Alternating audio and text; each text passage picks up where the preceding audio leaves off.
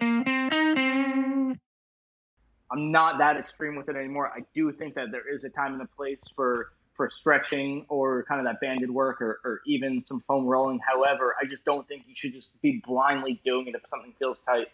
It should be after an assessment and you determine that something is a true mobility issue or at least a tone issue and not just a motor control issue. Because I do think you can actually make something worse if you're stretching something that shouldn't. Like if you're stretching a hamstring, I do think that that can actually increase back pain, increase more extension, just because those hamstrings are the only thing that's actually holding onto your pelvis to kind of get you stability. And you take that stability away from the hamstrings, and then your brain just freaks out and kind of goes into panic.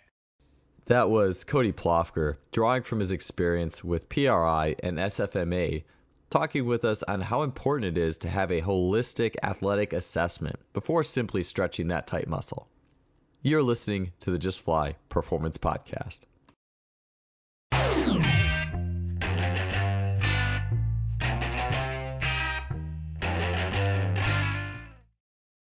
Today's episode is brought to you by Simply Faster. Simply Faster is an online athletic performance technology shop distributing items such as the Freelap timing system, GymAware, K-Box, 1080 Sprint, and the SpeedMat. I've gotten many of these items from Simply Faster and can confidently say that they make today's best training technology available to everybody. The Freelap timing system has revolutionized both my practices and my athlete assessments, allowing me to look at the 10-meter fly capability of dozens of athletes in a matter of seconds. It is wireless, compact, portable, and incredibly versatile. The K-Box and 1080 Sprint are fantastic tools for any coach looking to build speed, agility, and implement training scenarios that go beyond the traditional weight room. The 1080 Sprint is being used by great coaches training some of the fastest sprinters in the world, and it truly represents high-performance speed training. I can personally attest that Simply Faster's customer service is second to none. Christopher at Simply Faster responds quickly to queries, and anyone who makes a purchase from Simply Faster is in good hands.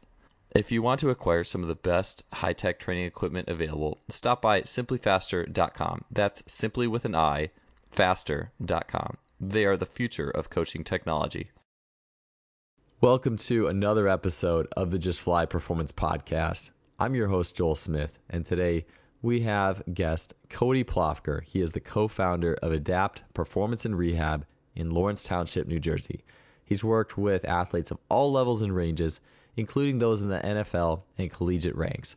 Cody is an expert in blending PRI principles with modern athletic performance methods. And for those of you who enjoyed the Lifting Concepts talk with Justin Moore that we did a few episodes ago, this will be another incredible piece that runs along the same thought lines. And I'll tell you what, there's probably been maybe 2 or 3 things that have really changed how I see and train athletes in a big way this past year. And Postural Restoration Institute classes have definitely been one of them.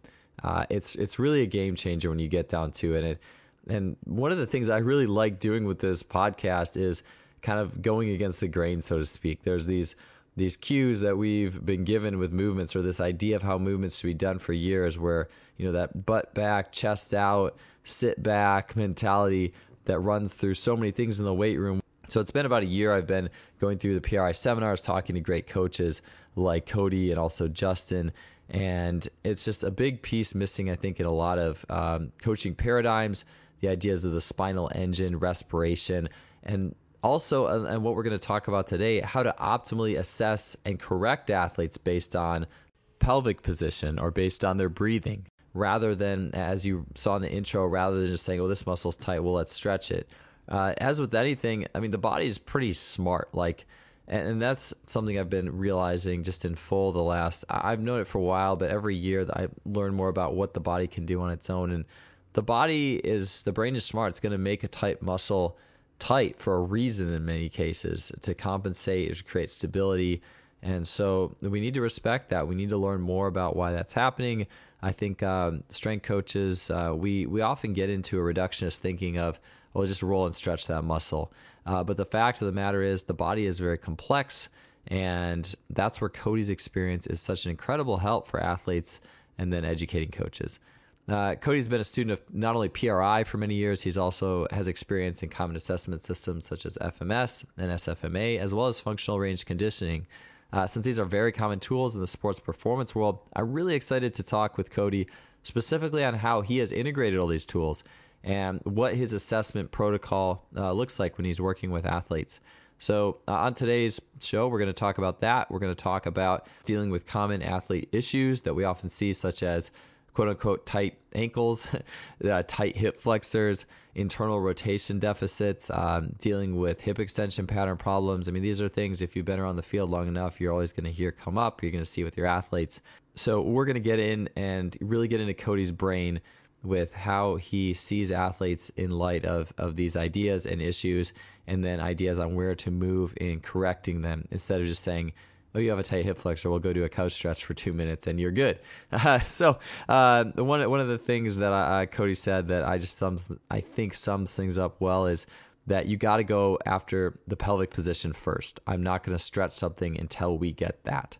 And so just a brilliant piece right there. I think, honestly, if that's the main thing you take away from this show, I think we're all in a little bit better place in terms of just looking the way that we see athletes. So we're also going to get into Cody's squat progressions. He's written some great pieces and articles that have had a big impact on me and how I see the progression and moving forward in squatting athletes to make them better athletes, to load them in a way that allows their bodies to move as they are meant to. So without me rambling anymore, let's get on to episode 82 with Cody Plofker.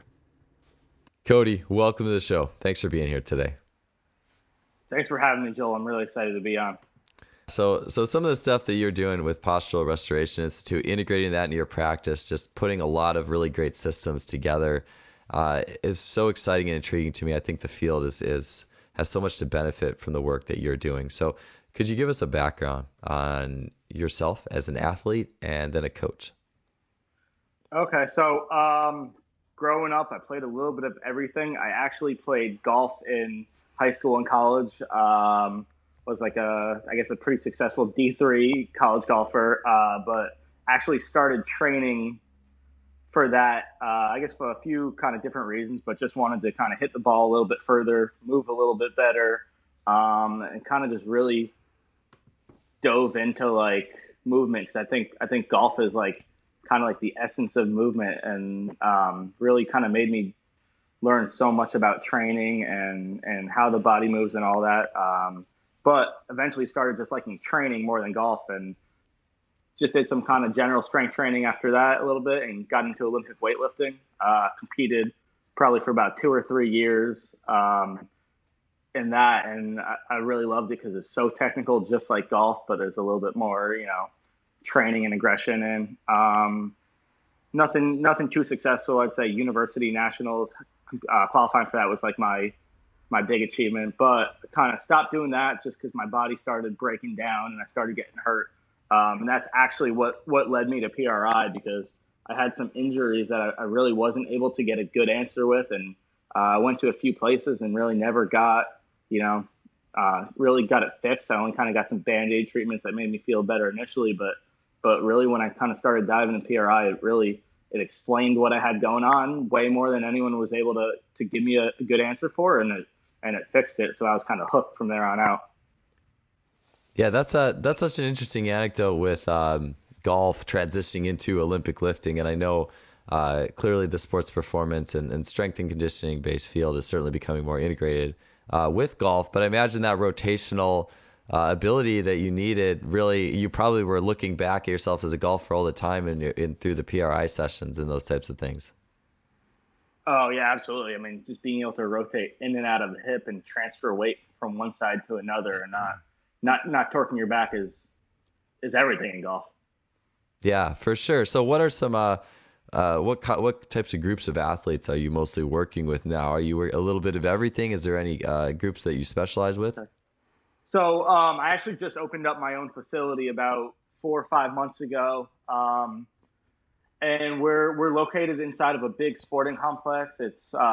We're inside of like the biggest indoor turf in New Jersey, so we're kind of right alongside them. So the main sports that we really see right now are lacrosse, field hockey, some soccer. I'd say lacrosse is kind of the main one. It's mostly high school athletes, a little bit of college. I've worked with a bunch of like NFL professionals in the past, but right now it's mostly high school and college lacrosse players. Cool. So athletes who have both kind of that strong like linear component, but then also they have to rotate and throw. So like that's probably a perfect mix for some of the things that you're doing. Yeah, absolutely. I mean, I've since then kind of dived really big into, speed and agility training and trying to learn a lot of that because I've done a few years of like NFL combine training. So I definitely try to serve them with that because lacrosse is one of those populations that's not super like integrated with like great strength and conditioning, at least from what I've seen. So just trying to get them basic speed and agility and even just a general strength foundation, I think is really beneficial for these guys. Oh yeah, absolutely. And so aside from PRI, what schools of thought have impacted you and helped you formulate your current training methodology? So if we're looking from like a movement assessment perspective, obviously PRI has been huge. I've taken probably like 10 plus courses and still struggle with it. So I'll continue to take them. FMS definitely has. I've taken FMS and I've taken the SFMA, and I think there's a lot of gold in both of those. I know they get some criticism for little things, but I think there's kind of they're a little bit misunderstood, and I think there's a lot of gold in them. And especially as a new coach, PRI might be a little overwhelming, but maybe someone starting out, I think FMS is a great place to start to learn to assess your athletes, and then the breakouts for SFMA I think are really good at times. I've taken FRC. I don't use it all the time, but however, I do like a lot of the principles from it, and I do use it. So I kind of try to, apply it and where I can, if I think that there's a place where it helps, because it definitely does work.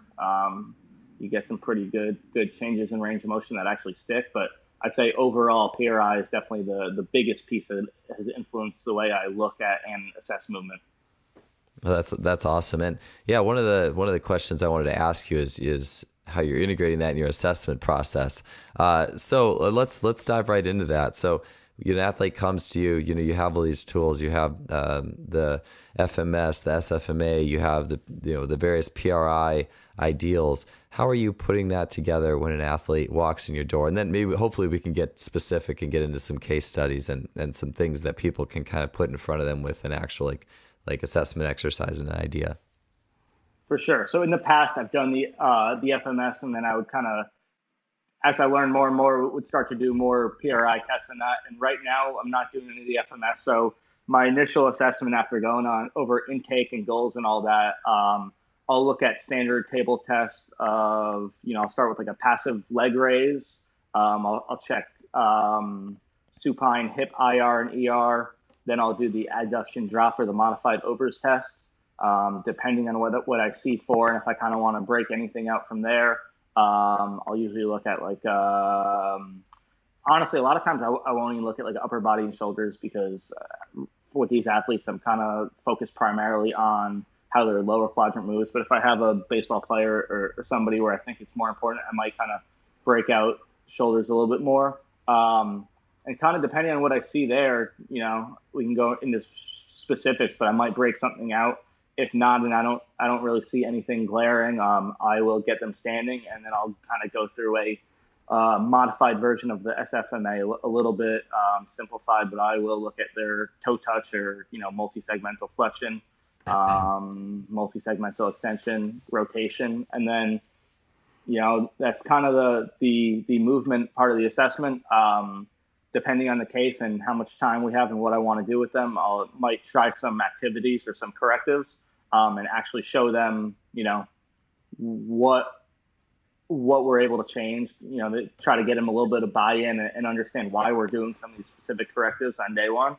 But it can also be another part of the assessment for me, because you try something and you kind of can learn a little bit more about their specific presentation, if it works or doesn't work. Because I'm definitely not at a level where every corrective I pick is kind of work and get the change we're going after on day one. So sometimes I'm going to have to try a few things to get what we're trying to get at. Okay, yeah, I got you. So you've gone away from the FMS, gone into more of the PRI assessment with the SFMA, like breakouts, kind of when needed. Would that be a good way of kind of summarizing what you've done there? Yeah, definitely, that's fair. Yeah, I was gonna say. So I liked what you said earlier about the FMS and how it's, if you're a starting coach and you're just looking at basic movements to look at, I it does make sense. Like if you took a 23-year-old college grad, in many cases the FMS would probably be a lot easier for them to start intaking information than PRI. I would imagine for a lot of Exactly. Yeah. Totally. So I definitely do think that. So when I get interns and new coaches, I do try to teach them the FMS, and I do think there's value in it. And I've been lucky enough to kind of work with a few years. Kind of had a guy consulting with the company I used to work at, who was pretty high up in the FMS and kind of has helped them teach courses and create a lot of their material. And I learned a lot from him. So that was really valuable. But kind of my take on it is that like the FMS is not, it's a screen. However, I think it should be an assessment. Like the research is not very good on if it predicts injuries or not, because they're so multifactorial that, that's not what we should be using it for. I think that the FMS has a lot of merit if you use that as your assessment and apply breakouts to it. And a lot of times that's how they teach it, or that's how guys like Charlie Weingroff might teach and view at it. But they just don't teach that in the courses, and I kind of think it's a shame, because there is a lot of merit if you take somebody that's got a 1 or a 2 or something and actually break it out and determine which joint it is and if it's a mobility or stability problem. So when I do the FMS, I try to kind of apply a breakout system similar to the SFMA.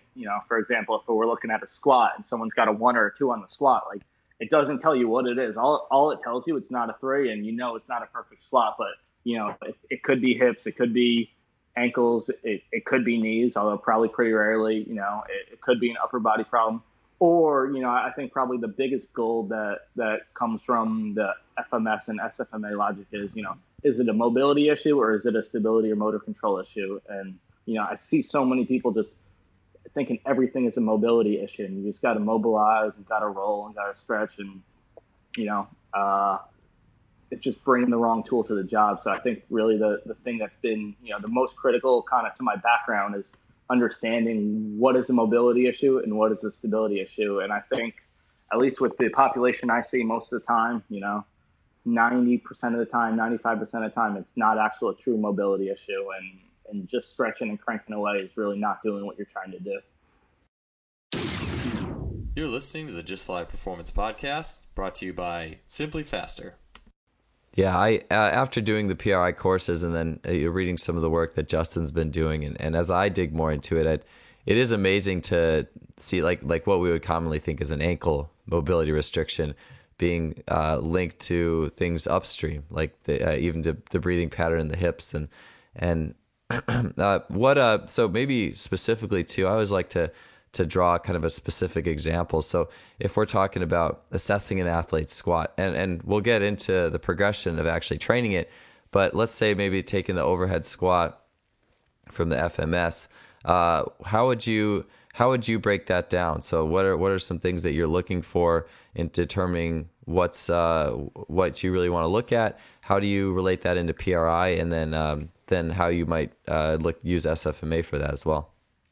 Okay, so when I was doing FMS, I would do the overhead squat with instruct them feet straight ahead, don't let them turn out, shoulder width apart, arms overhead, and then I would score them on the kind of 1 to 3 basis, and then depending what they get, I would break that out. However, right now I'm not doing that. I just have them do a body weight squat, usually hands on their hips.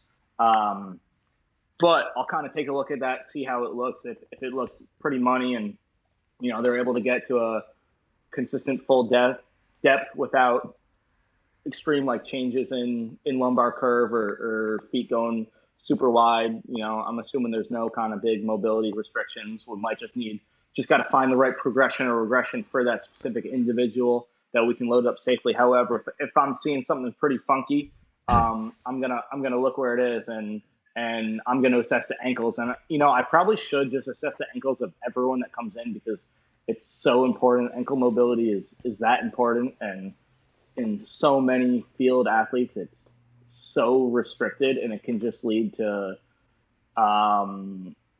losses up and down the chain, but also just like athletes that are just kind of stiff and can't get into the positions you want to. So I will check the ankles if I see anything going on, and I'm looking at symmetry side to side, but also at the very least like 35 degrees of dorsiflexion. And then I will look at kind of I will compare what I'm seeing with their standing squat to kind of their hip range of motion, their kind of passive mobility that I checked beforehand, and kind of the most common things I see, at least with the people that I work with, is very little hip internal rotation. I would say most people that come to me on one or more sides, they just have so little hip internal rotation that it's going to be affected in their squat. And I'm talking like sometimes having as little as like 3 degrees of hip internal rotation. And then you're just going to see lack of ability to hip depth. You're going to see butt wink. You'll see feet turning out, really whatever it is. So that's kind of the most common thing I see. And then usually I will try to, look at some correctives and kind of see if we're able to kind of get them that range, get them that hip internal rotation, and then kind of see how that affects their squat from there. Yeah, sure thing. So let's dig into those two things, I think, because that I know the ankle mobility thing. You see kind of everything, right? You like the people that probably on the most basic level, people are trying to stretch it. Then you got the traction bands, and there's so many ideas out there. Sure. So I'd like first, how do you look at correcting ankle restrictions? Okay. So I'm going to look at, I guess first, if you apply some SFMA logic, but is it a true joint mobility issue, or is it more of a soft tissue dysfunction? Meaning, let's say I'm assessing somebody's ankle, and I'll kind of just ask them where they feel it. And if they're feeling kind of a pinch in the front of the ankle, that's probably more of a true joint mobility issue. However, if they just feel really tight calves and plantar flexors, that will usually be a soft tissue dysfunction. And that's not something I think stretching is going to go away, because that's probably more of a motor control issue. Those calves and plantar flexors, they're just trying to hold you upright against gravity. They're part of your PEC pattern, right? Or your giant extension pattern. So probably what you see most common, especially with good athletes in this extension pattern, is it's actually a position of anterior weight bearing. So the weight goes forward, right? You're going to see these athletes with like a very flat thoracic spine where their shoulder blades are not fitting very well in their rib cage. If you drew like a plumb line, like their hips are going to be forward to center. And these are usually the guys that are going to have limited ankle mobility due to like really tight calves. And stretching is not really going to do what you're trying to get at. So the biggest thing there is just to allow them to, so it's a matter of tone. Those calves aren't actually truly short. There's just neurological tension in them because you're trying to hold yourself up against gravity and not fall over. So stretching is not going to do it. What you need to do is kind of actively drive your center of mass backwards. Drive that center of mass backwards quite a bit, right? Get some posterior tilt, do any kind of activities or standing exercises that allow you to do that. And I think a lot of times what you'll find is that those shut off. Another reason I think you see tight calves are you're trying to extend a hip. If probably the other huge limitation I see a lot is most athletes, I see they just can't extend their hip. Like you'll get them doing like an extension drop test, which is the Thomas test, the modified Thomas test. Or I personally like to just assess it during the adduction drop test or the modified Ober's test, and like see like between like 15 to 30 degrees restrictions in hip extension of like athletes who should have full hip extension every time they run. So if that happens, they're not using their prime movers of their hamstrings and glutes to extend their hip, right? All they're trying to do, their brain is just found a way around it by using probably their back and their calves to extend their hip, okay? So the first thing you have to do is regain that hip extension, reposition that pelvis however you have to, regain that hip extension, get the hamstrings and glutes to extend the hips again, and usually what you'll find is those calves are no longer a problem. Yeah, I think what you just said there. Well, everything of that was really good stuff.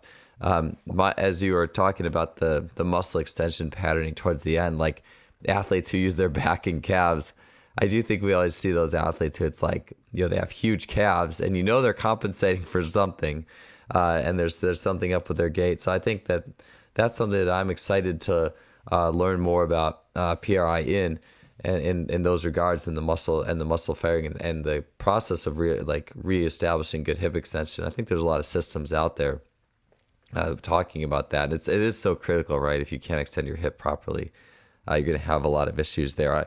And the internal rotation, actually, could you talk a little bit briefly on, you got the ankle mobility and the issues. So is there a place for anybody where some stretching or weighted stretching or using the traction bands or any of that? Is there a place for that in your system, or would that be a good idea with anybody? So someone maybe who didn't have that PEC extension pattern? Yeah, there definitely is, Joel. And when I was a little bit younger, I definitely said that you should never stretch and you should never throw the bands around. And I was, dogmatic just because I believe so strongly that, so many people were stretching when there was no point. So I'm not that extreme with it anymore. I do think that there is a time and a place for stretching or kind of that banded work or even some foam rolling. However, I just don't think you should just be blindly doing it if something feels tight. It should be after an assessment and you determine that something is a true mobility issue or at least a tone issue and not just a motor control issue. Because I do think you can actually make something worse if you're stretching something that shouldn't. Like if you're stretching a hamstring, I do think that can actually increase back pain, increase more extension, just because those hamstrings are the only thing that's actually holding onto your holding onto your pelvis to kind of get you stability. And you take that stability away from the hamstrings, and then your brain just freaks out and kind of goes into panic. I would say the places I probably might use a band or do some static mobility work most often is actually the ankle. So say I determined it wasn't a true, motor control issue of the calves, and it might actually be more of like a joint mobility issue. Excuse me. I might do a banded ankle mobility drill. So that's a pretty common one. And I would say if I had to assign a mobility drill to everyone that I don't think would do a lot of harm, that would be one, because there's just so many athletes who are deficient in that ankle dorsiflexion. It's just that important. That's actually a pretty common one that I'll have a lot of athletes do, and especially just see it higher level. I don't know if it's the cleats guys are wearing or the way they've been trained to squat or taping their ankles over the years, but I don't see it as common in the high school guys. But as soon as I start working with college and professional athletes, those are the guys that I see that just have like the tightest ankles and no ankle mobility. And because they probably haven't moved well in years, that's when you actually need to get in there and actually do some joint mobility work. You're listening to the Just Fly Performance Podcast, brought to you by Simply Faster. Yeah, I'm really glad you said that. Because I do think I just read this from one coach. It's like never be black and white about anything. Like I think actually, I think it might have been Mike Roberts that said something about that on his podcast. Like we tend to take these stances on one side of the equation. I've done it a lot of times. I mean, I've gone to seminars before PRI where I came out. I was like, oh, stretching, any stretching is dumb. Like you should never stretch. You can fix it this way. Look, watch. and I think we tend to get there. Same thing. I've been the same way with like weightlifting. I've been into, you need to get really strong. And then I've been like lifting heavy isn't important at all. And then I've kind of gone back. And so I definitely, and that's something I'd like to, we'll get to later in the show.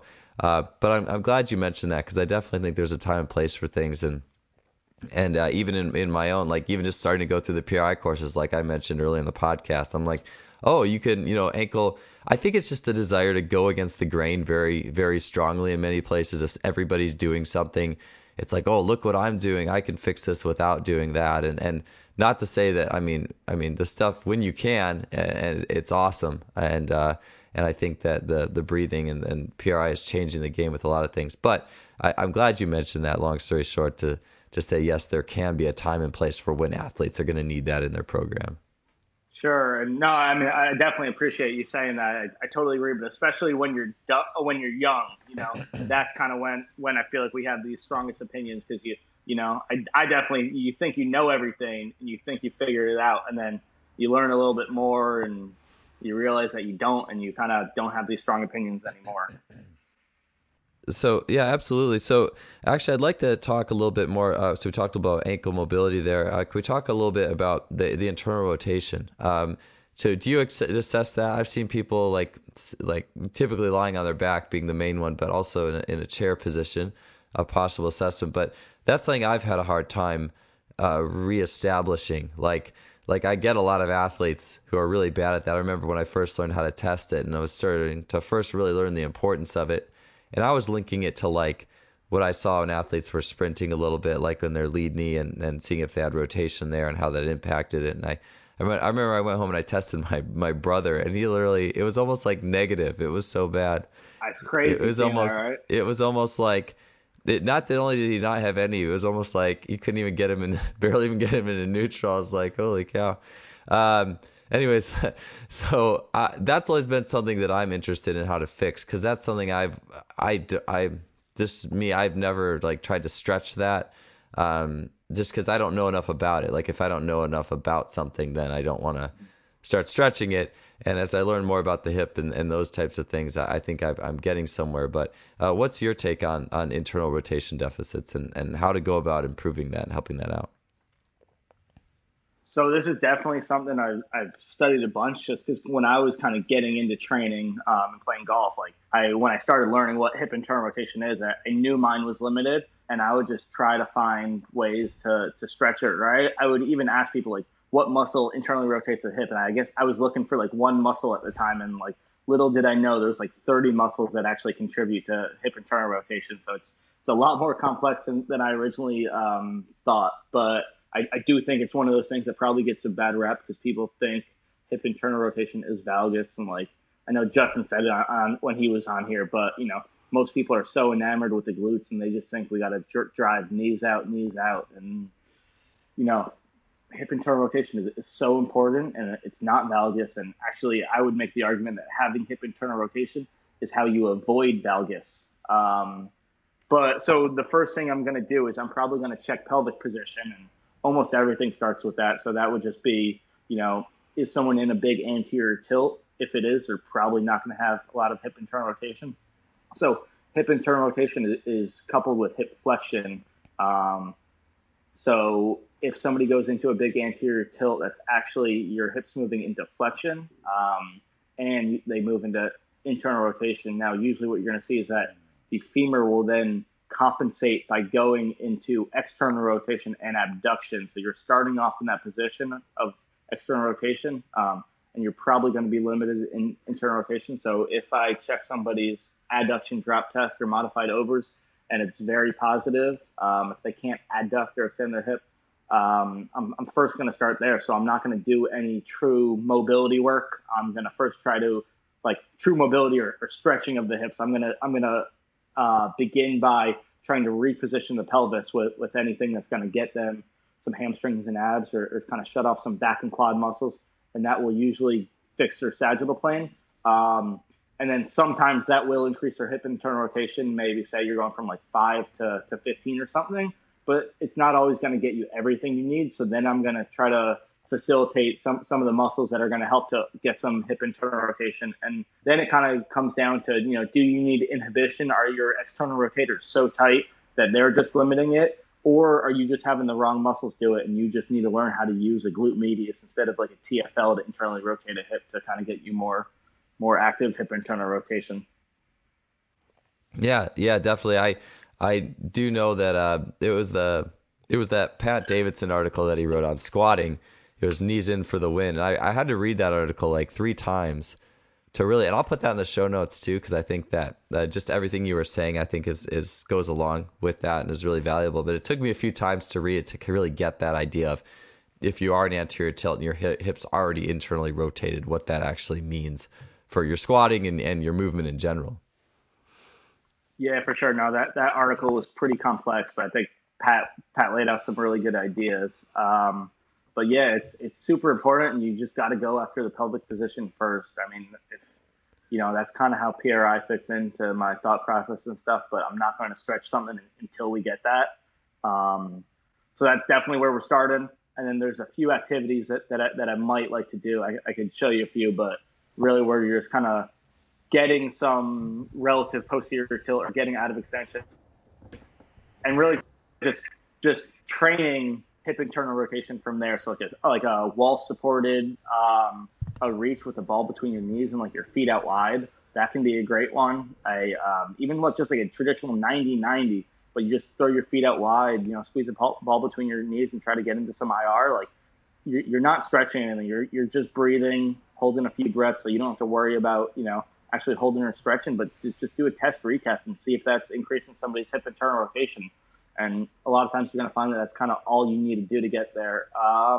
If I'm really not getting the changes that I want from those, though, that's another area where I might do a stretch or a mobility drill, and I'll do like a posterior hip cap mobilization. That's something that you see that's tight with a lot of athletes, especially people that are strong and might be used to the weight room because they're always kind of driving that extension and abduction, right? So a lot of times that posterior hip capsule gets tight, and that can kind of prevent the femur from gliding back and down in the acetabulum.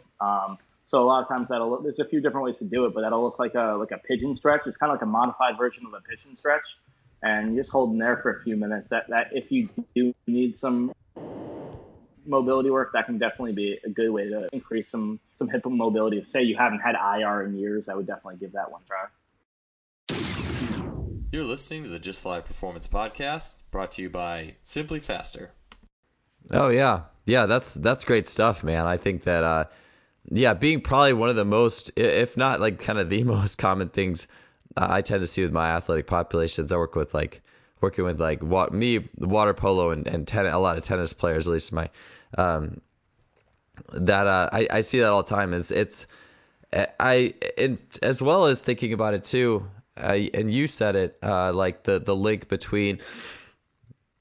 We're so into knees out and use the glute band and do everything with the glute band, and your glute medius is clearly weak. So do, your squats need to have knees out more. And one of the mind blowing things for me was the idea of like linking internal rotation with power production and internal rotation of the knees, not being valgus. And I would watch myself jump in some of my plyometric videos, like from back in the day when I wasn't being coached, obviously. And if a coach saw me, they might have said, "Hey, why are your knees like going towards each other? That's valgus. That's terrible." But as I learned more about the internal rotation and kind of the torque production of the body, I'm like, that was just my body winding itself up. Like that wasn't valgus. That's internal rotation and the loading. Anyways, long story short, like could you explain a little bit more about that PRI concept of internal rotation and power and how that fits in like movement, hip extension, like what athletes need on the field? Sure. So I guess, if I'm being honest, I'm not typically thinking directly power. Like I'm thinking like force absorption first, actually. Like most athletes can produce power. They can extend, they can abduct, but most athletes can't flex, right? So they can't flex pretty much every joint in their body, their entire spines, including, your ankles and your hips. So first, I'm just trying to teach people how to flex and do like a restful squat so they can squat. But then even if say an athlete has no hip IR, their squat's not going to look really pretty. So I'm not going to really be able to load them up heavy like the way I want to. I'm not going to be able to put a barbell on their back safely and comfortably. So we first just have to kind of develop that foundation. But if you really want to go like straight from a performance standpoint, you could make the argument, kind of like you just said, that you're getting a pre-stretch of the muscles that you're trying to use. So I think people make this argument about Bolt, right? But like because he will cross over, and if you think about it, you're getting like a huge pre-stretch through your external rotators and abductors when you do that. So getting that inter-rotation that people kind of fear can actually allow you to kind of elicit a little bit more power. So if you think about like gait from a 3D point of view, when you're extending your hip, you're also abducting and externally rotating it, right? So everyone knows that's a glute doing it. So it's not just hip extension, but it's also abduction and ER. If you're going into flexion, adduction, and internal rotation, you're getting a huge pre-stretch going through that muscle and that tendon, which you could definitely make the argument that that's going to allow you to produce more power upon extension. Yeah, that's absolutely, man. That's been such a game changer, that thought and idea for me in the past year. And then you mentioned a little bit, I'd like to actually touch on this too. You talked a little bit about hip extension, and you're talking about the PEC and extension patterning in athletes who are using their back as a big main mover in hip extension, or their calves. What do you consider a healthy hip extension, and maybe what are just a couple key points and some things you're assessing or addressing in getting an athlete to extend their hip properly? Because I think there's a lot of systems out there, a lot of ideas out there, and I'd love to get your take on that. So the first way I start assessing hip extension is actually during the adduction drop or the modified Ober's test. So if someone's not familiar, you lay an athlete on their side, flex both knees to 90 degrees, and I'm just going to take the top hip and try to pull it back into extension, and then I'll try to adduct it down towards the table or midline. So that's actually how I like to assess hip extension. A lot of people will use like the Thomas test, or PRI calls it the extension drop, where you lay someone on their back on a table, kind of hips at like the edge of the table. So when they'll let one leg drop all the way, and if it kind of drops all the way out, that'll be hip extension. I don't love that test. Maybe it's just my eye. I'm not like, I have a hard time actually telling if someone's positive or negative in that. So I just do the adduction drop, and what I'll do, I'm really just trying to stabilize their pelvis with one hand, and I'm trying to pull their femur back, and they should be able to get their femur or their knee even with like their hip socket. And if I can't, I mean, I'm looking for where it goes. I'm also kind of looking at what kind of end feel I'm getting, and that will tell me if they're limited or not. And then from there, I'm kind of looking at two things to try and differentiate. Is it just a positional issue?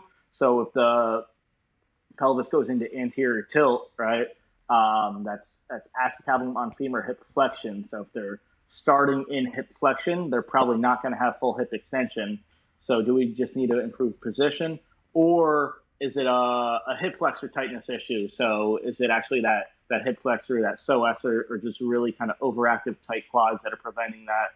And what I'll do from there, say they are limited and I want to break it out further. So normally in the adduction drop test, you have a knee that's bent, right?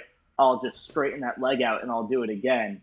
And then that'll kind of help me differentiate. Now, if they can extend their hip all the way with that leg straight, that tells me that it's not a positional issue, because they can extend it under those circumstances.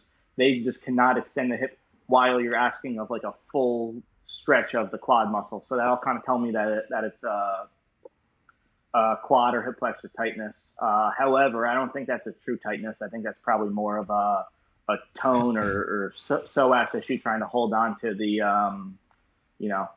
lumbar spine just to give it some stability.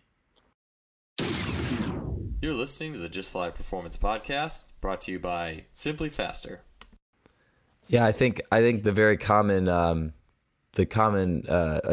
approach to that in many ways is just Thomas test. Are you tight? Go stretch more. Yeah, exactly. I've had interesting, like, athletes. I'll do a manual like glute strength test, and they lie on their back, and they lie on their back, and I'll have them lift their knee off the table to try to test their glute with their knee bent. And it's like some athletes, they could barely even get their knee off the table. And I'm like, okay, like maybe I can make your glute, I guess, test stronger through some different things here. But you're probably going to go and run and still not be able to extend your hip, very well from just a range of motion perspective. And so that always gets me thinking. I really just love hearing more about how to address hip extension and just make athletes faster, but also more injury free too. Because I'm like, man, if you can't get that hip extended well, like you're just totally working against yourself. You're always in that flexion state, like you mentioned. If you're in flexion, you aren't going to get back there. So, and then, I mean, it's great you mentioned that. So what I'll do from there is when we go on to our speed and agility part of the assessment, I'll have them run a 10 or a 20, depending on kind of where they're at, and I'll film it, and I'll literally show them, especially, I love it when they can only extend on one side, because I'll show them what their gait looks like during their acceleration, and, be like, hey, like, do you remember on the table where I couldn't pull your leg back all the way? Like, you can do it on this side. Remember, you can't do it on that side. Like, look how it affects your sprinting. And then that kind of gives them a little bit more buy-in, and they can kind of see how they're leaving a little bit of speed out on the table just because they're not able to do it. So sometimes trying to convince an athlete why they need to be doing these correctives is you got to put a little work into it just to get that buy-in. Yeah, and that's one of the coolest things for me. The more I learn, the more I can see something from a basic test or a basic movement like a bodyweight squat or an isometric lunge show up in how someone runs. That creates so much more buy-in, and it's just fun. It makes that test or assessment or corrective that much, gives it that much more value, and that's something that's just been really exciting for me. And that's the goal too. Like we got to remember, like we're coaches. Our goal is to get our athletes faster on the field or track or whatever it is. Like they don't care if they gain more hip extension. Like it only matters. Like we want to keep them healthy, so we know they should have these positions in the weight room and on the field to stay healthy. But like really, it's hard to get like a 16-year-old healthy kid to understand that. But if you can explain how these assessments and correctives that you're doing are actually going to make them faster, right? Rather than trying to be like a bad physical therapist, if you're actually able to show how they can improve their performance, like that's the point of going down this rabbit hole and doing these assessments. Yeah, absolutely. I can't agree more with you on that. Cody, the second half of our talk today, I just want to get a little bit into just some of the more practical nuts and bolts in terms of like exercises coaches are very familiar with. And one of the main things I've seen you write on this, and I really liked your work, was progressing squatting in athletes. And obviously, the whole, chest out, butt back.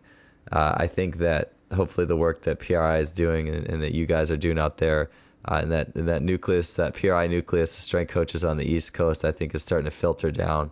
And Justin touched on this too, and maybe you can kind of rehash it. So what are we trying to avoid when squatting, and what's your progression to get an athlete squatting to a good level? And then when you are going to load it up, how are you doing that?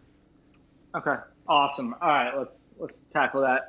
So I will say that the context definitely depends. So I might use different cues or even different loading parameters with different athletes. So there are times where I will tell an athlete to sit back, but or drive the knees out. Remember, like Justin said when he was on, those are just cues. Those aren't techniques that I want people squatting with. It might just be a cue or a reminder that I give an athlete.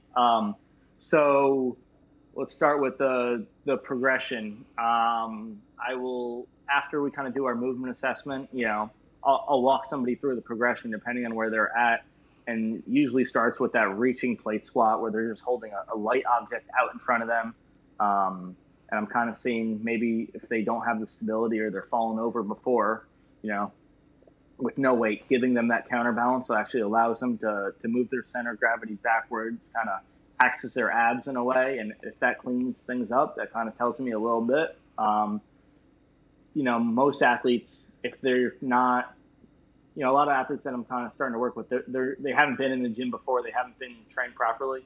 So I'm going to start with goblet squat, and I'm really not going to let them go on until they prove to me that they have like a right or a reason to even go heavier. So really the point, they try to get to like half their body weight for 10 reps, or just to a point where the limiting factor just becomes their upper body.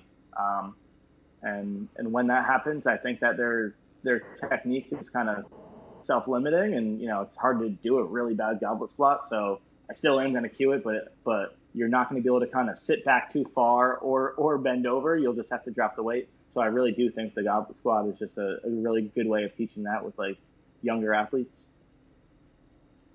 What's your take on the knees forward and the hips back, like balance of that, by the way? Like how are you kind of approaching segments in that? So I actually want both, and I think it's ridiculous that like people think you have to pick one or the other. Like there's either, it's like this like black or white relationship between those, just like low bar, like sit as far back, externally rotate your feet as hard as you can, squat that kind of looks like a hinge, or you go forward and you just drive the knees forward and you're not using your hips at all. And like I actually want both. So, remember, like there's got to be a middle ground, kind of the same thing we were talking about before, how like we become dogmatic when we're younger. I think a lot of people are also, like dogmatic about how they kind of coach and exercise, and they think that there's like one way, but I definitely think that like both of them have merit. So I'm actually going to cue somebody to drive their hips back. I want them to drive their hips back. However, I also want them to drive their knees forward. And that kind of confuses a lot of people because a lot of people have been taught just to drive back. So I'll say that what we're trying to do, right, when we drive our hips back, you're still loading the hips. However, you're not driving your hips back so far that you're trying to keep a vertical tibia. Because when that happens, you're going to do a few things. You're just going to load your hips and back more than you're actually loading like your quads and knees. And there's nothing wrong with loading a quad or loading a knee. The second thing is because you're driving that center of gravity so far back, and if you have a weight on somebody's back, right, they feel like they're going to fall over. They're going to try to then they feel like they're going to fall backwards. So they're going to try to do anything they can to not fall backwards. That's going to be by extending their spine. If they extend their spine or hyperextend their spine in the squat, that'll kind of push their center of gravity forward a little bit, right? So then you're just getting more back. And I think this is a lot of times why back squats mess up people's back is because they've been told to sit back so far because people fear loading the knee that they're really just loading a back. So what I'm going to try to do is I'm going to try to tell somebody to sit their hips back while driving their knees as far forward as they can. And what that's going to do, it's actually going to allow them to keep a little bit more of a neutral pelvic position. I don't want a posterior tilt. I just am trying to avoid an extreme arch. That's going to allow them to kind of use their hamstrings quite a bit more in a squat, keep a more neutral position. And now you're actually going to load a hip and a knee, right, rather than just loading the hip. There are some athletes, maybe like really young athletes that are going to come to you, and they're not going to be loading their hip at all, and they're just kind of sitting forward. So that's a time where I will tell them to sit back. And I might use that cue for a few weeks or something, or I might actually have them squat back to a box. So you're getting the hips back, but just remember, it's a cue. I'm not actually trying to like drive them back into like a hinge style of a squat. Yeah, no, I'm glad you mentioned that because I think that people can get very, very strongly, one way or the other, like, because you're going to absolutely have those athletes who you need to have them have the concept of pushing their hips back. Like I've worked with those athletes quite a bit where they just don't get that. And then obviously, but the balance, you don't want to, if you take someone's hips back for years under a heavy load, you're going to mess up their muscle balance and firing patterns. And so I'm glad you did mention that because there certainly are a lot of athletes who need that at least element of the equation, and it's good to the more you know and the more people you hear from, I guess the more like we said, it rings true. Like there's not that black and white is not there. There's different athletes and different needs and different effects. Yeah, context is key, and it always will be. Kind of one other thought on that. So I guess when a lot of people do the sitting back to a box or something like that, they might do it with athletes who are having kind of more knee problems and more pain. And I could make the argument, and I've even kind of seen it happen anecdotally, where that actually puts more strain on the knee. So when you're doing that, right, when you're sitting back and kind of arching a little bit more, what you're going to find is you're going into a little bit more anterior tilt, and you're actually putting you have a kind of a shorter quad position there, and you're actually putting a little bit more of like a strain on like patellar tendon. So if you got like patellar tendonitis, so actually if you do something like a kind of like a restful squat or just like an offset plate squat, and you actually allow somebody's knees to go forward as you keep the hamstrings engaged with a little bit of posterior tilt, you're actually getting a really big stretch through that quad, and you're going to allow somebody to squat then without putting that massive strain on their tendon. Yeah, I like that. I like the idea of getting good stretch loading through the quads as well. It fits in a little bit of what I try to address when I'm doing like isometric lunges or muscle firing pattern stuff, where you try to get the quad to lengthen a little bit rather than always having it in a more contracted state. And so I like that you mentioned that. I think that's really interesting. I wanted to go back to the you explained the goblet squat. Could you talk just briefly on that breaching plate squat? Because to me, that's almost like the anti-squat, right, of the way that it's often coached. And I think that's a really interesting thing to go into because I think a lot of people, I wasn't familiar with it until probably about maybe 2 months ago or 3 months ago. I was like, what is this? What is this? What is this for? Could you explain just a little bit about how that works and the principles behind it? Yeah, for sure. So, so are you familiar with like the FMS pretty well? Somewhat. I've been through it. I Okay. don't use it. So if you tell me an exercise, I could probably tell you. Yeah, I think so. So in the FMS, say somebody doesn't have a 3 on their deep squat, then what you'll do is you'll just have them do the same exact squat but with their heels elevated on the board. Yeah, yeah. So all that's doing, it might be do one or two things. A, it just kind of helps if they don't have ankle mobility. But the other thing it does is it actually pitches their center of gravity forward. And the squat is really all about just managing equilibrium or kind of center of gravity position. So all that does is that drives your center of gravity forward. If you have an athlete who already has a forward center of gravity, they're going to be in an extension dominant pattern. So if you drive them forward, the brain is going to counteract by trying to drive their center of gravity backwards. What this is going to do is this is going to allow them to get posterior tilt. That's going to open up their hips. Okay, that'll allow them then to get into a deeper squat by allowing them to kind of keep their hips tucked underneath them, which will give them greater ranges of hip flexion that they can squat into. Does that make sense, Joel? Oh yeah, and I'm glad you mentioned that too. Outside of a strict ankle perspective, because yeah, every time I have an athlete fail a squat and elevate their heels, it's always way better. But there's always something in the back of my mind. It's like it's got to be more than just the ankle because it's so much easier. And I'm like, it can't be just the ankle. Yeah. So it's interesting that you mentioned that. Exactly. So a lot of times it won't be the ankle. If you really want to dial it down, check their ankles. If they have full ankle mobility, but that improves them, it was a motor control fix. You just allowed them to manage their center of gravity better. So the reaching plate squat or the offset plate squat does the exact same thing. You're just putting a light load out in front of them, puts their center of gravity further forwards, just like the wedge or board between their heels. All that allows them to do is just move their center of gravity backwards, which correlates to getting their ribs down a little bit, getting their pelvis up underneath. Right, and the way I like to explain it is with the elevator analogy that Justin used. But so in a neutral pelvic position in a squat, you should have 100 degrees of hip flexion.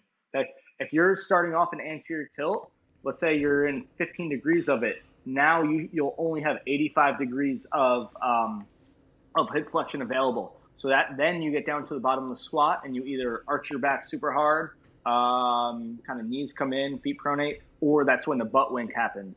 But if you give them that light load out in front of them, that they can keep their pelvis a little bit more stacked underneath them, you'll be able to actually access those full 100 degrees of range of motion. And that's why that squat cleans things up quite a bit.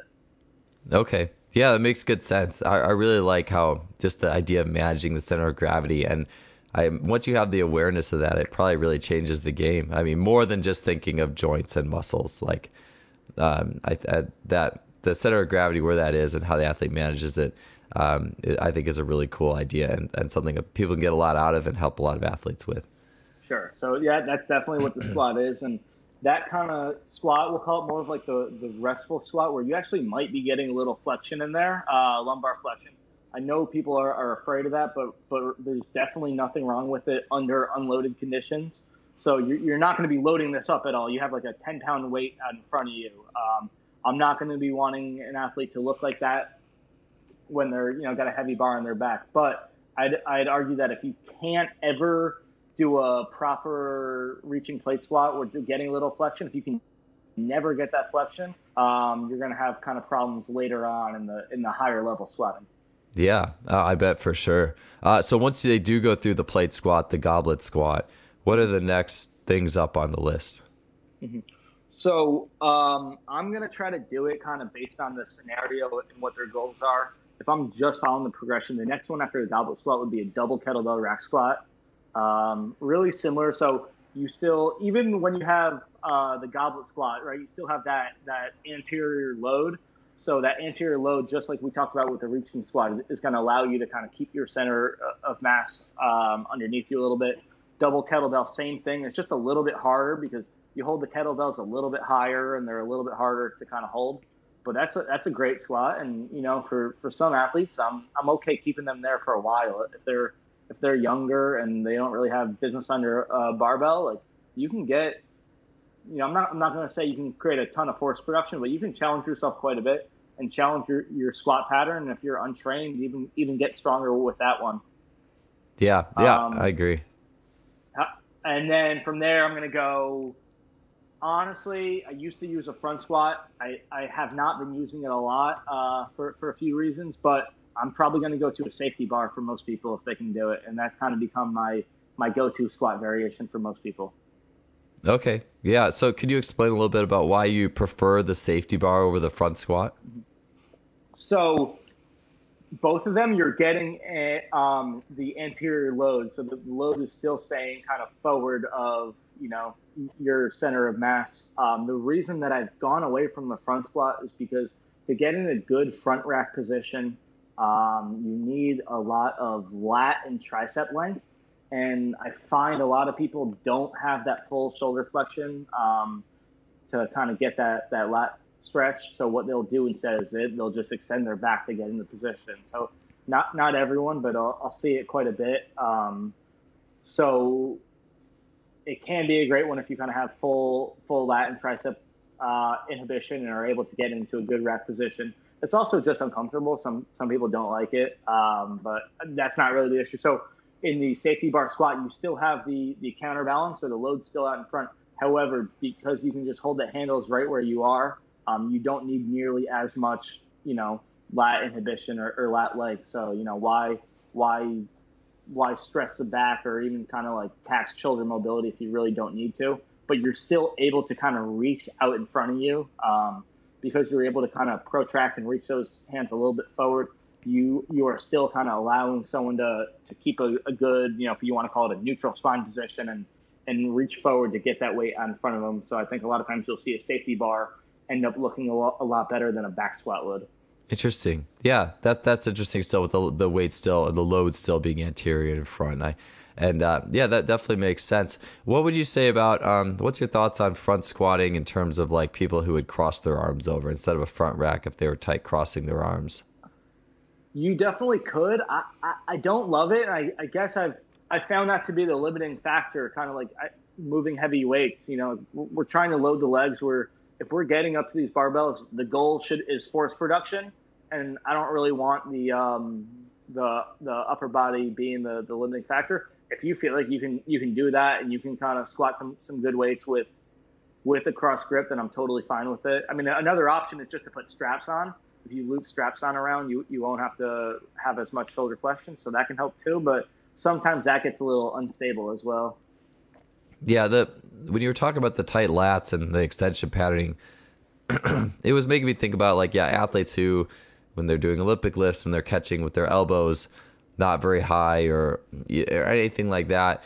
It makes me think of some of those PRI stretches that were like specific stretches in the PRI for fitness and sport. So what I was thinking about was when an athlete like can't catch a clean or can't get their elbows up at a front squat. I know, and this is probably a reductionist thing too, but I think we typically say, oh well, your wrists are too tight.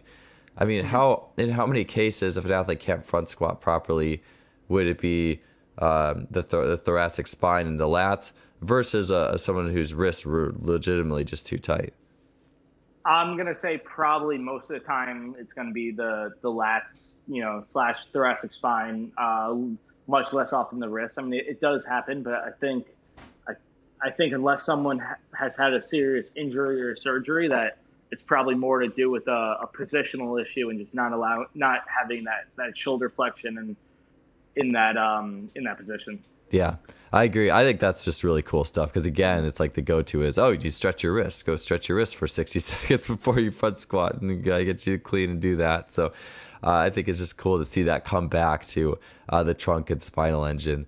So, last question, and this may be just kind of just kind of branching off of the squat question, but so in terms of like athletes going really heavy, so you're loading up your squat and you want to get a big squat, like what's your take on how strong you like to see athletes? Like how heavy are you going to let them go on that safety bar front squat? What are do you have strength standards? Are there things that you really like to see in that regards? And how do you balance that aspect of the training equation? So that's a great question, and it kind of definitely depends on like who I'm working with. Right now, because I'm working with mostly lacrosse players who don't have years of experience, I feel like they can all get stronger and it'll benefit them. I don't really have exact numbers that I'm looking for, It's kind of just like one of those things that you know when you know it. However, I've worked with like a bunch of NFL athletes and combine guys, and those were definitely the guys that I realized that they did not need to get stronger. So that's when I started kind of diving really deep down VBT rabbit holes and started with push unit and eventually got a gym aware, and all of our training or most of it was at more specific speeds that I think we're going to correlate with helping them kind of improve their power and speed on the field rather than just getting them strong. Because these guys were squatting 600 and 600 plus, and I just didn't think that they would really be able to gain anything from more force at those slow speeds. Yeah, yeah, absolutely. The more good coaches I talk to who work with those athletes, the more I definitely like see that. Like talking with like Scott Salwasser, his athletes who had these like great lifting numbers, but they couldn't put together a great sprint, and then he had to get more specific with their training, and then they were able to get a lot faster outside of the heavy loading. And I love hearing those stories. I think it's definitely good to hear those anecdotes and across the spectrum, obviously, you know. So that's good stuff. Well, Cody, I think that's all the time we got for today. Appreciate your time, your expertise. This is one of those, like a lot of the, like we talk about with the PRI seminars and all those information and reading Pat Davidson's article. I'm gonna have to go through these some of your PRI based answers a few times to really take it all in, man, because it's really good stuff. And I think it's stuff that once you know, it just totally changes your perspective and layers of awareness with assessing athletes and doing the fixes that really matter. And so I appreciate your knowledge you shared with us today. Yeah, absolutely, Joel. Just want to say thanks for having me on. I really appreciate it, and just grateful for you giving me the opportunity to be on and share.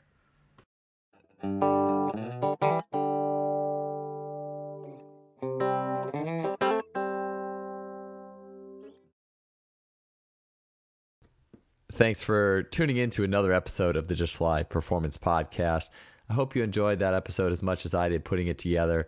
It's one of those that I can listen to some of those pieces multiple times to just really take it all in. The PRI stuff is very complex, and so congrats for hanging in there on one level. I know that these are things that many of us coaches have to go to these seminars multiple times, but once you do, it's so worth it to be able to have that intimate understanding of what makes athletes tick, how to put them in the right position, see them have less injuries and succeed in their sport. It's a great thing. So I was so happy to have Cody on. He's such a brilliant coach, and just amazing to be learning more about this system and how these great coaches have been integrating it into sports performance. We'll see you guys next week. Please leave us a rating or review, and also visit our sponsor, SimplyFaster.com, suppliers of high-end training technology, bringing you the best of in each training category. They got things like the Freelap timing system, K-Box, GymAware. You hear GymAware a lot on this podcast lately, especially. Definitely the premier bar speed measuring device out there. So give their store and blog a look, and we'll see you guys soon.